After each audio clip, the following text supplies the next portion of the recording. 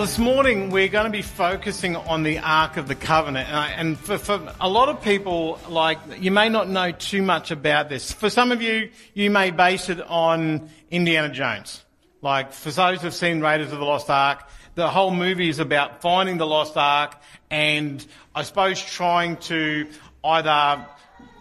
I suppose the Germans wanted to use its power to basically build up their armies and everything like that, where Indiana Jones wanted to stop them using that power. And once they saved the day, they boxed it up and hide it in this little factory, never to be seen again because it's so dangerous. And they actually sort of portray it as something that it's a weapon in itself, like some kind of supernatural weapon. Now, that's not the way the Bible talks about it at all. Okay, so if you've got the Indiana Jones thinking in your head, kind of just push it to a side. It's a good movie, it's a good story, but it's not what the Bible's talking about. The Ark of the Covenant was actually the central focus of God for the Israelites. Once it was made, it lived in the Holy of Holies in the tabernacle, and it was the tent that moved with the Israelites. So the Ark of the Covenant was with them throughout their time in the wilderness. Because basically Moses went up onto Mount Sinai, got instructions for the Ten Commandments, and then he got a whole lot of instructions about other things he needed to do, about what the people should do and how they should build the tabernacle and this and that. And the Ark of the Covenant was part of that. And very specific instructions were given to how it should be made, who it should be made by, and how it should be used, and how it should be carried. It was God said this, I want to make it clear that there is a way to do this. There's a way to acknowledge my presence among you. So it wasn't something that God just went willy-nilly go, you do something that represents me. God was very clear with his instructions, which is important for later on. But it represented the presence of God among them. Okay? Now, the problem is sometimes and we've done it throughout history as well. Like I suppose the Christians throughout history would go to war carrying what they thought was a piece of the cross, going, this is imbued with God's power somehow. I think the Israelites kind of went that way and thinking this somehow will guarantee us victory. This thing is like, even though it's meant to represent God, we're going to use it as a thing. And when we start to use things that represent God or get us what we want, that actually becomes an idol in our life. So that, I think the Israelites kind of started going down that direction because they forgot it was meant to represent God's presence and therefore our reaction to God's presence. Okay, so if we don't react to God's presence, then there's something wrong with our worship, the way that we live. If we come into God's presence, it actually demands a reaction from us. So if you don't react in God's presence, I would go as far as saying this: you are not in God's presence. You might be observing it from a distance. You might be reading about it in a book. You might be hearing it from a story from someone else. But you yourself are not in the presence of God because God's presence demands a reaction. You see that throughout Scripture. Jeremiah, vision of God. What does he do? Fall down on his knees. Even Nebuchadnezzar, when Shadrach, Meshach and Abednego go into the fire, he sees the presence of a fourth person. And what does he do? He falls down on his knees. The presence of God will produce a reaction in you. And that's going to be an underlying principle for today. But with the ark, the Israelites kind of, once they got into the promised land, the tabernacle got, I suppose, a permanent place and it lived there. And we jump quite a few years to when Samuel was a boy. You would remember that, Jimmy. So, but when Samuel was a boy, he was living in at the tabernacle. He was under the care of Eli, who was the high priest at the time. And what had happened, and we see this continues on for quite a while because we actually see it in the life of David. The Philistines were they were like the nemesis of Israel. And so this is the early stories of that. And so there was a battle between Israel and the Philistines, and the Israelites were worried about losing the battle. So Eli's sons, who were actually in line to become priests, but they were wicked men. Now, if you are wicked men and you are lining up to do the duty of God, there's something wrong there. And so they had lost the point totally. But they went, you know what, if we go get the Ark of the Covenant and we actually go out before the army, our army's guaranteed to win. Now, what that is, it's a form of magic. It's not how God works, because they weren't actually trying to experience the presence of God. They were not actually trying to be obedient to God. They were trying to get something they were wanting by magical or spiritual means. And so, of course, as they went to battle, the battle was lost by the Israelites. And it was further disheartening because the Philistines then took the Ark of the Covenant. Not only have we lost a battle that we've been... Again, we've got God representing going before us and we've lost. How can that happen? How can God lose? They start losing faith. But the Ark of the Covenant has actually been taken as a spoil of war. And so what ends up happening is a really interesting story, because the Ark of the Covenant then gets taken to all these different places in Philistine. And God says, "What? You know what? I'm going to show you that I'm the real God. You guys think you've won." And all of a sudden, plagues and petulance starts happening around the Philistines. And so they get to the point going, "We don't want the ark here. Send it to the next place." And so eventually they make the decision, after moving it multiple times, going, "Okay, we don't want the presence of God. It's not good for us." It actually goes into their temple, or the temple of Dagon. And they put it before, like there's steps going up. So imagine the steps going up here, and the statue of Dagon's up there, and they put the Ark of the Covenant in front of the statue of Dagon as a way, like, you are lower than the statue of Dagon. You are lower than our God. And they come back in the morning. And it didn't quite work out the way they thought, because the statue had actually fallen down and was actually now bowing before the Ark of the Covenant, and it had broken off. At this point in time, the Philistines realised, we're actually in trouble with God right now. We're not in trouble with the Israelites, because they didn't really truly believe in God anyway at that point in time. And so we're actually in trouble with God. So we've got to do something to get us out of this trouble. So they actually then make all this like little gold sort of tumors, they call them, and they basically pay the Israelites to take the Ark of the Covenant back. Okay, this spoil of war that showed such a great victory for the Philistines, they're saying, "Hey, can you take it back and we'll pay you lots of money to do it?" Now the Israelites, they took it back, but it basically ended up, there was a Kiriath Jearim came up and took the Ark of the Lord, and he brought it back to Abinadab's house on the hill and consecrated Eleazar his son to guard the Ark of the Lord. And the Ark remained at Kiriath Jearim a long time, 20 years in all. Now this is significant in the time frame of things. So I'm going to just pull this out, because 20 years, so what happens? The Ark gets brought back into the land of Israel, and around this time, the people start looking for a king. And who do they find? Saul. They find King Saul. Now, for the next 20 years, Saul does nothing to go bring the Ark of the Covenant back to the tabernacle. The thing that actually represents the presence of God, the focus of people's worship of God, is not brought back into the proper place of worship. Which actually shows for Saul it was an important thing. Now, there's going to be an important point here, because I'm going to sort of show David's reaction to that in a little bit. But the thing is, you sort of look at Saul's life, he struggled to acknowledge God in his fullness. He tried to find shortcuts to get what he wanted, what he needed, and in the end he lost everything. And here's just an underlying thing, that right from his get-go, the Ark of the Covenant, the centerpiece of God for the Israelites, was left on the outskirts of their country in someone's home. That's what happened to it for 20 years. Now, I remember when I first came to the church here about 10 years ago, there was stuff that we had stored in the shed that had probably been there for maybe 5 or 10 years before that. And you forget about those things. And so we go through, and in the end, you do this when you move as well. You go back and go, what things have we been hanging on to for all this time that just need to be thrown out? You forget about it. And so essentially the Israelites had forgotten about the Ark of the Covenant.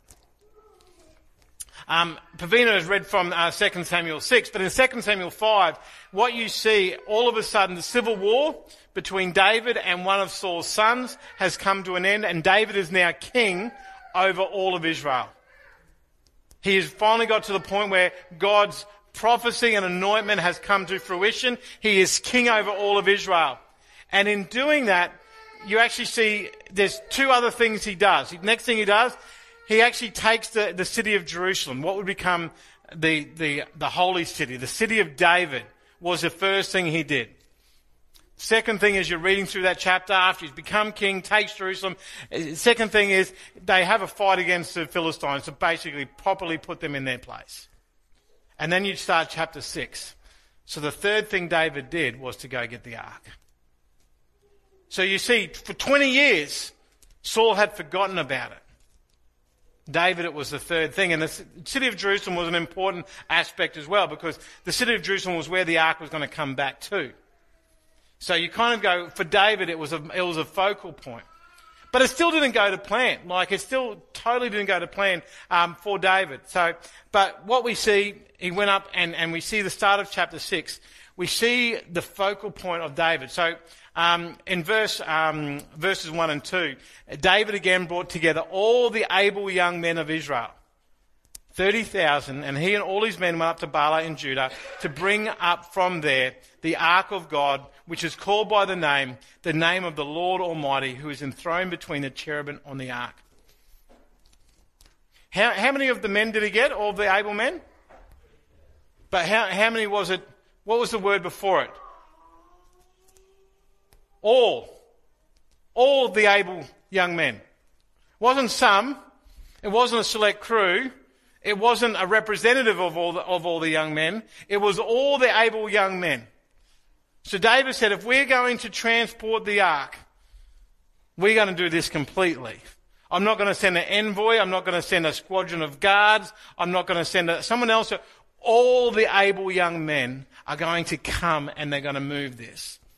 And so there is something in us that what we need to realize when it comes to worship and following God and being obedient to God and seeking God in all his, it needs to be something that we put above all else.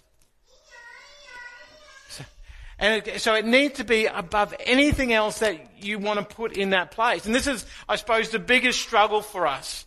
We so easily insert something else in here at this point. And the thing is, it doesn't have to even be a bad thing. Should family come before God? I'm going to put that one first because you know what? That's where we a lot of us struggle there. Because I know family is the most important. I'm going, if you put God first, your family will never be at a loss. If you put your family first, well, things will start to fall apart because God helps us with family. God has designed the family. God has designed marriage. God has got his best plans for that. So when God does that, all of a sudden we get in a position where, like, if we put something else first in that place, if we put our job in front of that place, if we put the pursuit of money in front of that place, if we put our own identity in front of that place, all of a sudden something else takes that place of worship. And God says, above all else, I want you to worship me with all your being. And that's what David did. He committed all of Israel to worship God. And in so doing, what happened, he created this idea to desire his presence. To desire his presence. Okay, confession time a little bit. Has anyone ever sort of been in a place where sometimes you're reluctant to enter God's presence because of the inconvenience of it? God, I'm too busy. God, I've got junk I've got to deal with and I don't really have time for that right now, or I'm busy doing other stuff. The thing is, if we have a desire for his presence and we want to put that above all else, all of a sudden that's the first and foremost thing we want to do. Each day that we live, it becomes something that God wants to be that priority. And it's something that all of a sudden that we'll get into a place where we will be able to focus on him as we live all other aspects out of our lives. And so what happens is that we've got to be at a point where, is God the first thing we think about in the morning? Is God what drives what we do during the day? Or is God get our leftovers? Does God get those things that happen in our lives when we go, do you know what? I have some time, 5 minutes before I go to bed, to reflect on my day and go, God, thank you for getting me through it. Above all else is what David did, to desire his presence. And again, that's a great intention, great start. But as we read through this story, it actually doesn't go to plan. Again, these are one of these stories, if we don't fully understand, I suppose, the whole context of it, what ends up happening is that it actually God sounds a bit unfair in this story. Because what happens next, David gets all the men together and he makes this brand new cart and he puts the Ark of the Covenant with fresh oxen, and they're going to take it to Jerusalem. And they're going to get it there. So David's got he's thought up a plan that he thinks will honour God. And as it's going along, the Ark of the Covenant, it hits a bump, or the cart hits a bump, and Uzzah reaches out and touches the Ark. And he is burned by the wrath of God. Now again, it sounds really unfair. But the problem's not in the new cart. Well, it is in a way. The problem's not in Uzzah touching it. It's the fact that they haven't gone back right to beginning to the specific instructions of what God had actually told them to do with the Ark of the Covenant. On the corners of the Ark of the Covenant were 4 rings, which poles were meant to go through, and it was meant to be carried. It was never meant to go on a cart, new cart or not. And I think sometimes what happens, we come up with what we think are effective ways or new ways of doing what God wants to do, and God says, no, I don't want you to do it that way. There is a right way to worship me. And so if you want to redefine it and do it in a brand spangled new way, it may not be worship. It may be about you. And so the thing is, if the cart had been carried, if the ark had been carried properly, there would have been no stumbling. There would have been no wheels rolling. There would have been no one touching it. The fact that he even went out to touch it showed that he didn't understand fully what the ark was. Didn't fully understand who God was. He was sort of loosely playing around with the presence of God.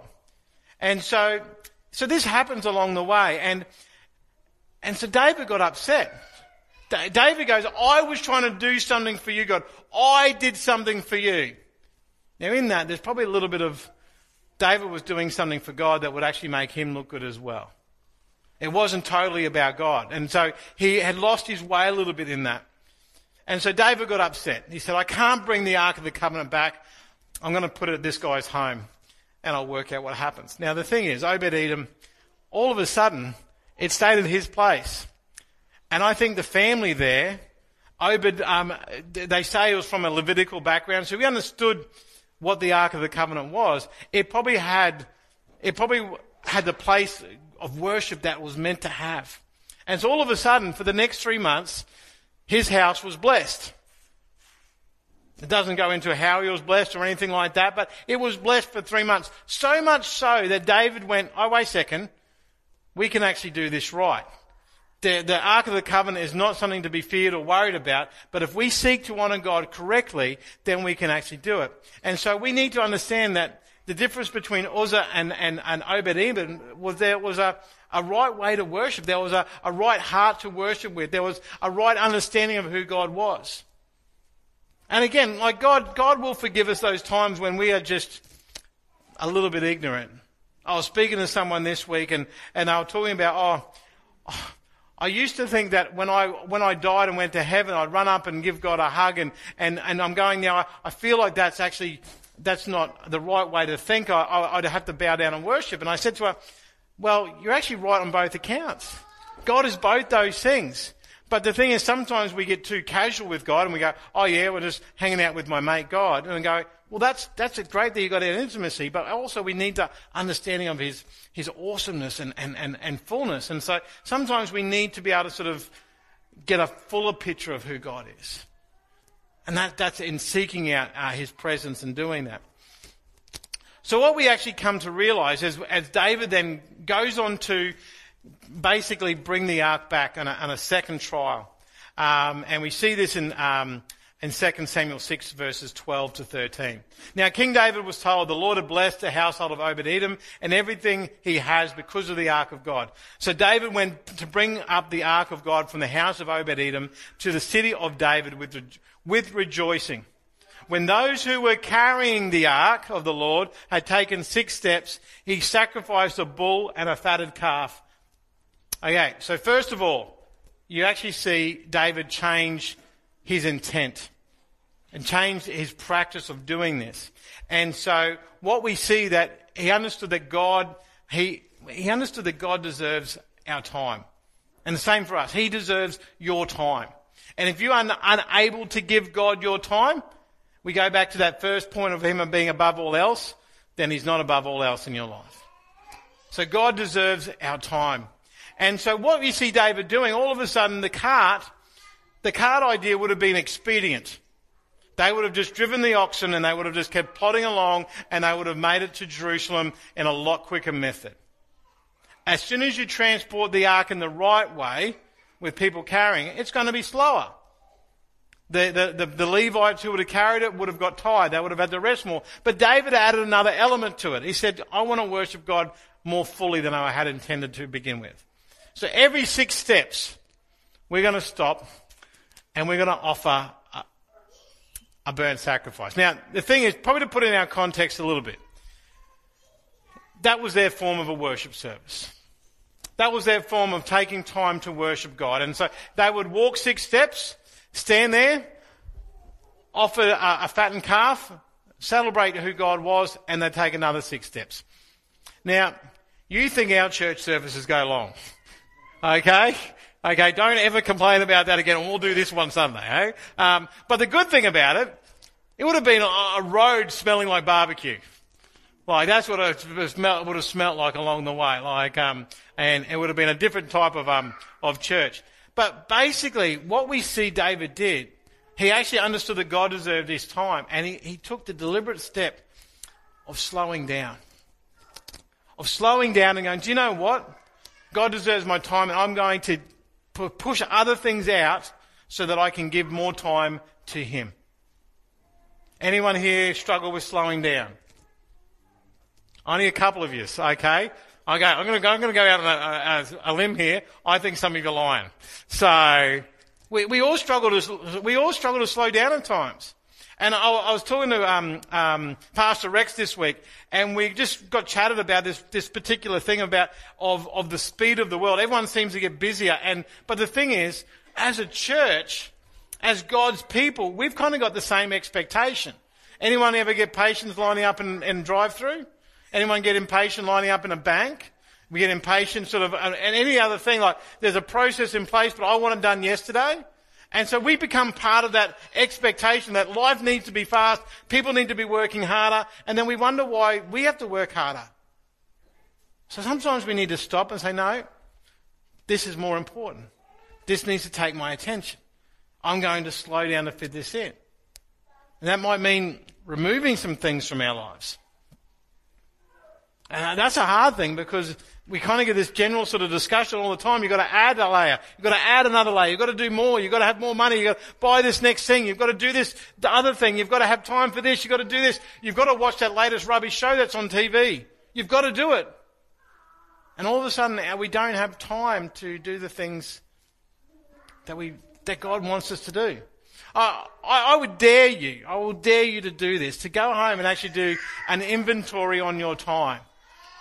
And to see how much time God actually gets of you. Check out how much time you spend on the TV. How much time you spend complaining about things. Or gossiping about things. How much time you spend worrying about things. Or how much time you spend like doing things that have no real value. Like we still have to feed the kids. We still have to do those things. But again, it's one of these things where I think you would be surprised about how much or how little we give God and how much we give to everyone else or everything else. We do need to slow down. We move on now to 2 Samuel 6:14. So David is every 6 steps sacrificing a fattened calf, worshipping God. But as this is happening, we see in Samuel 6:14, wearing a linen ephod, David was dancing before the Lord with all his might. Okay, so this is going to be uncomfortable for some people. Okay? Because the thing is, we want to look like we're in control. We want to look cool. We want to be we want to be like that person that accidentally trips but like recovers real quickly and go, that didn't happen. Because what we see that later on in this chapter, his wife at the time saw David dancing and said, what you are doing is beneath you. It's actually, it's beneath it's beneath the dignity of your office as king. You should have someone else doing that, or they shouldn't be doing it at all. Like, we should be worshipping God in this way. But this is what we need to realize, that David actually, Robin talked about this earlier, the idea of passion. with all your might, you actually worship God. With all that you are, you worship God. And David danced for his father. David was dancing for God. It wasn't anyone else. There was no dancing with the stars, and I think he would have actually got marked down on the style of dance. And again, if he was dancing for the whole time that those cows were being, he would have been tired at the end of that. Now, some people said like he was half naked and all this other stuff, but in reading the linen ephod, like it would have been a light tunic. Now, again, for everyone that says that he was almost naked, like other people say, no, it was just he was wearing clothes that had spiritual sort of significance, but wasn't sort of like a priestly thing. But David was dancing. And so this is the thing. David was looking foolish for the purpose of worshipping God. Now, it wasn't like going, I want to be a fool, but I'm willing to be foolish for the sake of honouring my God. Now, this is where this becomes significant because, you know what, sometimes we want to keep so in check in our life of worship for God. Not just singing at church, because at church sometimes we go, I'm not going to sing with passion because I don't want to look foolish, my voice is not great. I love it and we've had a few people in our church over the years, people that they can't keep a tune, they don't know when the words are coming in, but you know when they're singing. Like, they just go, do you know what? If I'm going to sing, I'm going to put everything in there. And so they'll sing and all of a sudden they come in half a line too early. And I sit there going, do you know what? They are holding nothing back from God. Where some of us go, 4,000 times to sing. Because we don't want other people to be put off. Like, we're worried about what other people are doing. Because it's not about you when you worship, it's about God. So David went, with all my might, I'm going to dance for my father. I'm going to look foolish for the sake of worshipping God. But it applies in other areas of our lives. Again, like as parents, I don't know if you've ever come across a situation where you have the opportunity to represent God in a certain area, like saying grace in public or talking to someone about Jesus. And the thing is, you might have someone with you. It could be wife or husband or someone else. And you are so passionate about sort of representing God that you'll go up and say, hey, just start a conversation about God. And all of a sudden the people with you go, this is so embarrassing. Oh, they just never stop talking about Jesus. Like, oh, I wish they would have waited till I left. And I'm going, wait a second. You have someone here who's willing to be obedient in full to God's call on their life.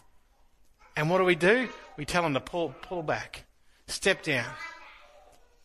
We need to turn that around. We need to live our lives in a passion which seeks to honour God in all His glory. And that actually is every area of your life. That's your family life. That's your work life. That's your, I'm by myself life. That's my coming to church life. That's actively trying to serve God in different ways.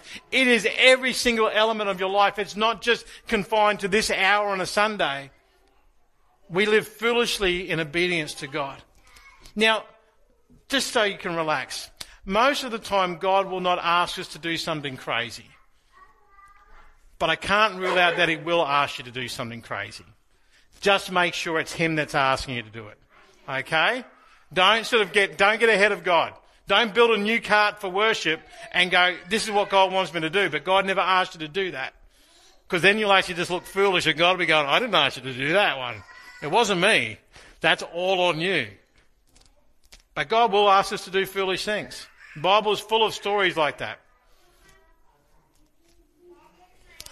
So as we wrap up, I want to look at 2 Samuel towards the end of this chapter, 6:18 to 19. And after he'd finished sacrificing the burnt offerings and the fellowship offerings, he blessed the people in the name of the Lord Almighty. And then he gave them a loaf of bread, a cake of dates, and a cake of raisins to each person in the whole crowd of Israelites, both men and women, and all the people went to their homes. David, again, he started with this idea of like, let's be all in this. And our worship should bring about a blessing to those around us. And so David made a choice that with all my heart, I'm going to bless my people. I'm going to bless the people that are here. And this is the thing. So all those sacrifices happen along the way. This is one thing we don't realise fully. When unless it was like a total burnt offering, most of the time when an offering happened, parts of the offering would be taken away and given out, some to the Levites and some to the people that brought the offering. And so David had done all these offerings and basically collected up all the bits that were allowed to be left over. And they also had fellowship offerings, which were like grain and different things. They were also done up. And all of a sudden, he had all these food packages, picnic hampers, done up for the people because they had been part of this time of worship. And he said, I'm going to seek to bless you and send you home in that spirit of blessing. I'm going to seek to do that so that with all my heart, I want you to know that God wants you to be a part of this and to continue in this. And I'm going to bless you in that. Now, sometimes a blessing can be an encouragement that we pass on. We can say to someone after church, I really appreciate how you do that. Catch up with them during the week. How are you going with that? It can be a physical blessing that we pass on. Here's some money. Here's some food. Here's some physical help I can give you to help out. But there is a desire within the people of God. And in seeking to worship God, we actually seek to, with all our heart, bless those around us. And the thing is, what happens so often is that we get back in the habit that worship is about me. Worship is about what I like, the songs I like, the way I like them done. And I'm going, as soon as you even get close to that point, you have missed the mark altogether. Worship is about God. And then with that, we are able to continue worshiping God through blessing His people in any way that God calls us to do. So as we look at the heart of worship, and actually understanding in the context of the chase, like we need to have a worshipful heart. And again, just so you are clear, it goes way beyond this time on a Sunday. If you cannot worship when you go home this afternoon, let's talk about that. Let's talk about how we can worship God. If you can't worship God on Monday morning when you rock up to work, hey, let's talk about that. Because God wants us to worship at those times in our lives as well. A heart of worship is something that will infuse all that we do. It'll keep our focus on God. It'll keep obedience in our steps. And it'll seek our hearts to look around us, to continue to be seeking the will of God, not only for ourselves, but for those around us, so that we can be a blessing to them as well. So this week, this day, will you choose to have a heart of worship? A heart that is looking to honour God and honour His will around you. Let's just take some time to pray. Lord, we thank you for, I suppose, the passion of David. We thank you that even as he makes mistakes in the area of worship, he seeks to come back to you and honour you. And in so honouring your will and seeking to bless His people. I pray that we would understand what it is to be foolish in our worship of you as we seek to be obedient in everyday life, as we seek to sing with all our heart, as we look to overcome our struggles by focusing on you. And so, Lord, I pray that today that you will begin a mighty move in our own hearts that will lead to an action in our minds, in our hands, in our feet, as we put you first and seek to bless those around us. Pray this in your name.